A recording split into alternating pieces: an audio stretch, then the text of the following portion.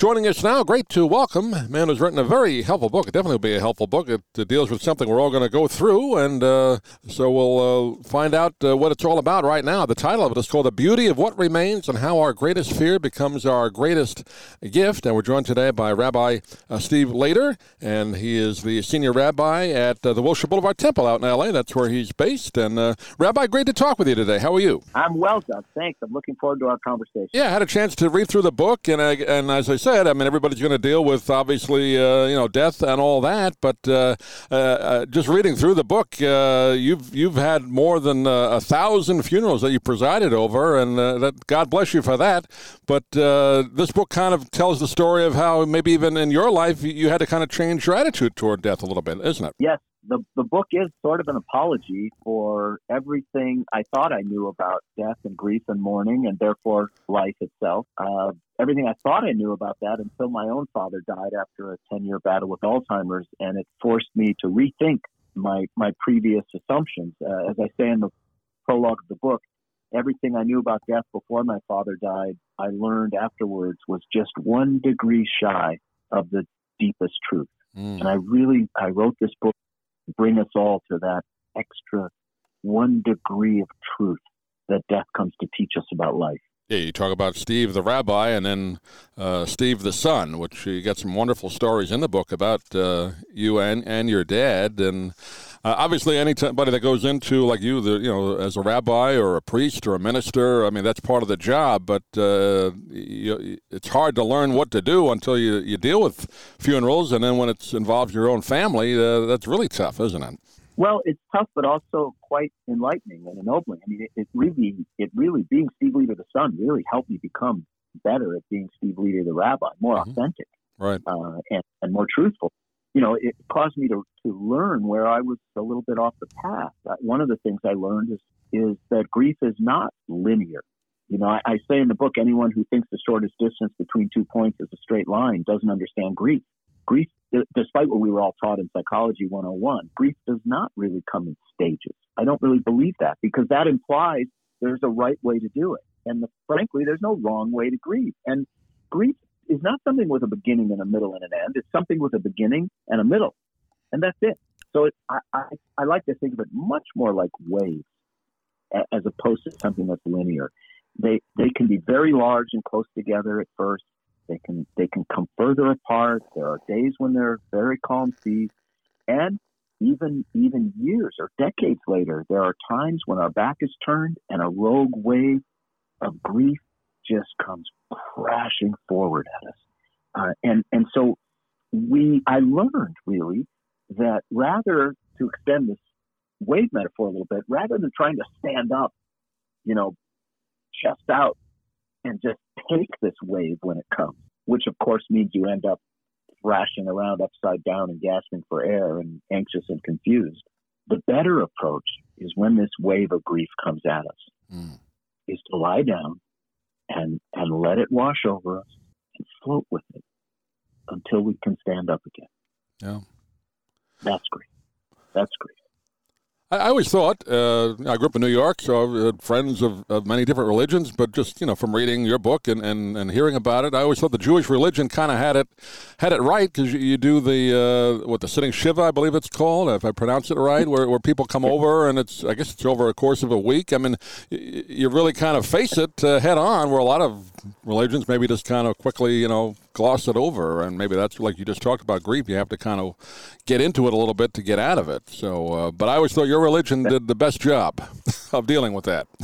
Well, I think there's almost nothing about the human condition that the ancient rabbis didn't think through very deeply, and I don't think they were ever better than when it came to thinking through how can we support what human beings need the most when they suffer a loss.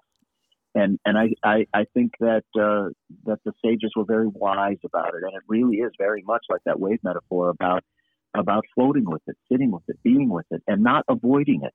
And by the way, when we visit people who are grieving, we ought not to avoid the subject of their loved one either. We shouldn't try to distract people from their grief. We should try and hold their hand and walk through it with them. Yeah, I think so many people are afraid of what to say, or they don't know what to say, but you're honoring the person who just passed away by talking about them, right? So that should be a good thing, right? Yeah. And also, I would say, very often people call me and say, Steve, my best friend's father just died. I'm going over there now. What should I say? And my answer is always the same. Just show up. Right. Just show up. Doug, even after all these years, when I'm standing outside of a home, ready to walk in, where there's been a death, I don't know what I'm going to say. All I know is I have to walk through that door. And if I walk through that door as my authentic self, if I just show up, everything else will unfold as it should. So I would say to all your listeners today, just show up and be authentically who you are. Don't put on some phony persona. Just be who you were in life with this family. Be that same person with them in death. Walk in that door, and the rest will unfold. Yeah, good advice. You talk in the book, you have a chapter on eulogies, and obviously you've had to do many of those. A lot of them you didn't know the person, so that was kind of a challenge for you, right? But dealing with eulogies is an important thing. I actually think it is, but I actually, to be honest, writing eulogies for people I don't know is easier than writing them for the people I do, because when I'm writing a eulogy for someone I don't know, I am relying entirely on the perspectives of the family members and friends who I interview, right? Mm-hmm. So my job is to get their perspective right. But when I really know someone, I know whether I'm getting it right or not in a much deeper way. So it's actually much more difficult to describe something you know than something you've just been told about, or someone you know versus someone you've only been told about. But in any case, I think the deepest point in that chapter on eulogies in the book is that it's really a mistake to think that the minister or the priest or the imam or the rabbi or even your best friend who gets up to speak, that those people are actually writing our eulogies. It isn't true. We write our own eulogies with the pen of our lives. The way we live determines what's said about us when we die. We write our own eulogies, not the clergy. Just to touch briefly, we only have a couple of minutes left, but we mentioned you learned more from your dad's passing. He sadly went through the Alzheimer's, which lasted several years, right? So that was a long trek for you there, but that was the experience that changed your life, right? Changed your outlook. Yes, and it taught me, once again, to appreciate, and this is why the title is what it is. It taught me Alzheimer's is a stripping away, It's a lesson in essentialism, and it really taught me to appreciate the beauty of what remained about my father rather than only grieving what was being lost. And being grateful for what remains, boy, that's a pretty good way to go through life. Yeah, and obviously, if you have any kind of faith, that person's going someplace. They don't really die, right? So we'll see them again. I'm a believer. I'll tell you, I see my dad every day. He visits me every day. He still makes me laugh. He still scolds me. He still teaches me. He still entertains me. He's with me every day. The death of our bodies is not the death of our souls by any means. I'm counting on that, Rabbi. Yeah, well, you take that one to the bank. I mean, we're in no hurry to go, but when it's time, you're going someplace, and we'll be back someday. So, yeah, that's why I look at it. I'll tell you that. Well, the name of the book, again, is The Beauty of What Remains, How Our Greatest Fear Becomes Our Greatest Gift, and it's written by Rabbi Steve Leder, our guest on the program. Do you have a website, Rabbi, you want to direct people to, get more information about the book? Yeah, I think Instagram is best, Steve_Leder, Leder. For Instagram, and you can go to the links in the bio to find the book. It's on Amazon. It's at your local bookstore. Came out January 5th. Right.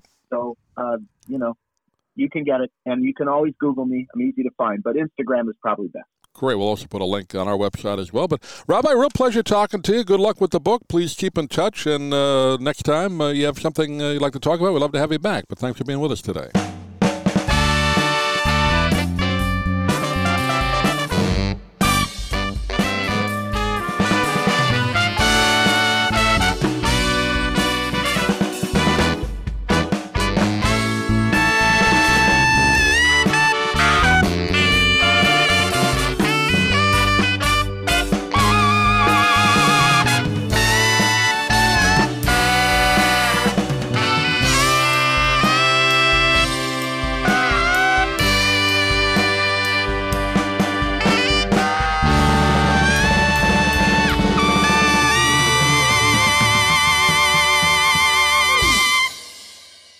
I'm Stan Brock. 30 years ago, I formed Remote Area Medical to help people overseas. But then we found generations of families in America isolated by poverty from the health care they need. Together, we can take dental, vision, and medical help to 1 million adults and their kids, right here at home in the United States of America.